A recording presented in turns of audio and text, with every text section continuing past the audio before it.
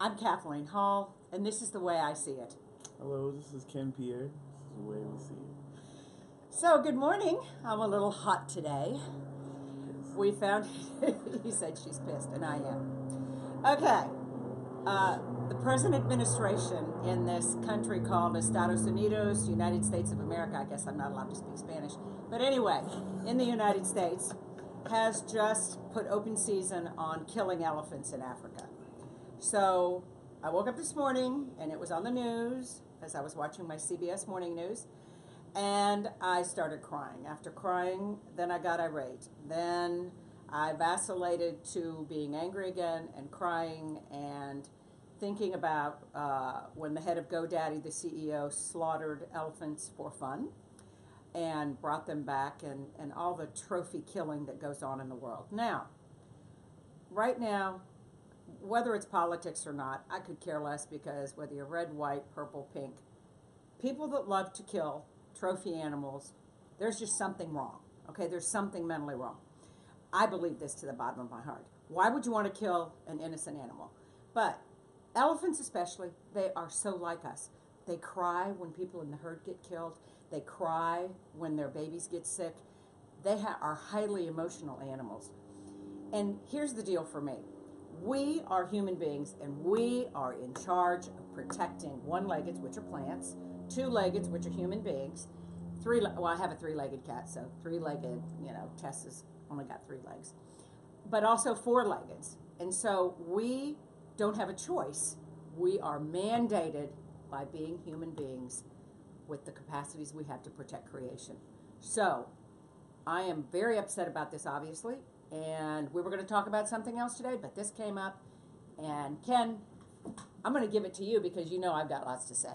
I know it. And like you said, trophy killings, I just feel like you just have something in you, like this spirit that, I don't know, I guess that's where you release it. Or if you wanted to release it on killing, why don't you just go to the gun range, or, but an animal that could be potentially endangered, like I look at when animals, or when people destroy forests or things like that, there are things in there that haven't even been discovered. Right. There's so many species that, could change the way our health, it affects our health, it affects the climate, the culture. Like, you don't know what type of gases come out of an animal that go into the air that could potentially harm or put us in danger. Like, I think about all of that. But to actually just kill a beautiful, majestic animal, just to put it on your wall to say, yeah, I did that. Like, go get a diploma.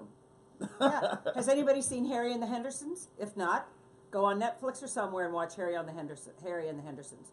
When this creature, who is like Sasquatch, he breaks into a house, he goes into he didn't break into the house, he went into the house, and he wakes up in the middle of the night in this man's den, and he's got all these trophy heads on the walls, and he cries as he looks at each individual species because he loves them. He lived in the forest with them his whole life. They lived together. And here's the other thing I think that kills me the most. Whether you objectify women, whether you objectify nature and our national forests or whatever, whether you are objectifying these animals when you trophy kill them. Now, I lived in the woods and on the farm for 30-some years. All my neighbors hunted. This is very different. They hunted for deer, which they ate. Put them in their freezer, ate them all winter long. This is different than killing what you eat in that kind of hunting. This is ego. This is macho. There again, I'm just being honest. There is some spiritual disconnect default when you have to kill something like that. And Ken, you may want to speak to also being African American. This is an African culture that this is going to have economic effects. That all of a sudden, regular people whose children are starving, these countries are in chaos, True. And they have to earn money. So what are they going to do but start poaching? The United States is one of the biggest users of elephants, and trophy elephants too, and their ivory. And what does this do except make normal people that are not criminals poach for their families? Because that's where you're going to get the money. They've opened up a market, potentially a black market, for a killing spree on wildlife, on animals that are just pretty much endangered, in my opinion.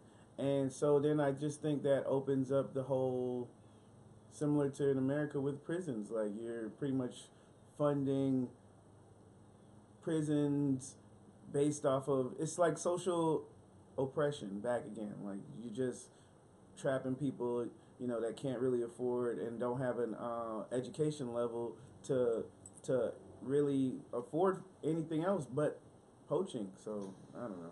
So anyway, that is our flatlined, not passionate. We're pissed. Thank you. Subject of the day. And for me, after we get through, I am going online or somewhere, and I think I'm going to get myself shirts with different styles, of course, for me, in different colors, so I can, be a little fashionable. But anyway, it's going to have an elephant and a baby elephant, a mommy and a baby, and it's going to say, "Am I next?" This is Kathleen Hall, from The Way I See It. This is Ken Pierre, and the Way We See It. Have a great day. Have a great day.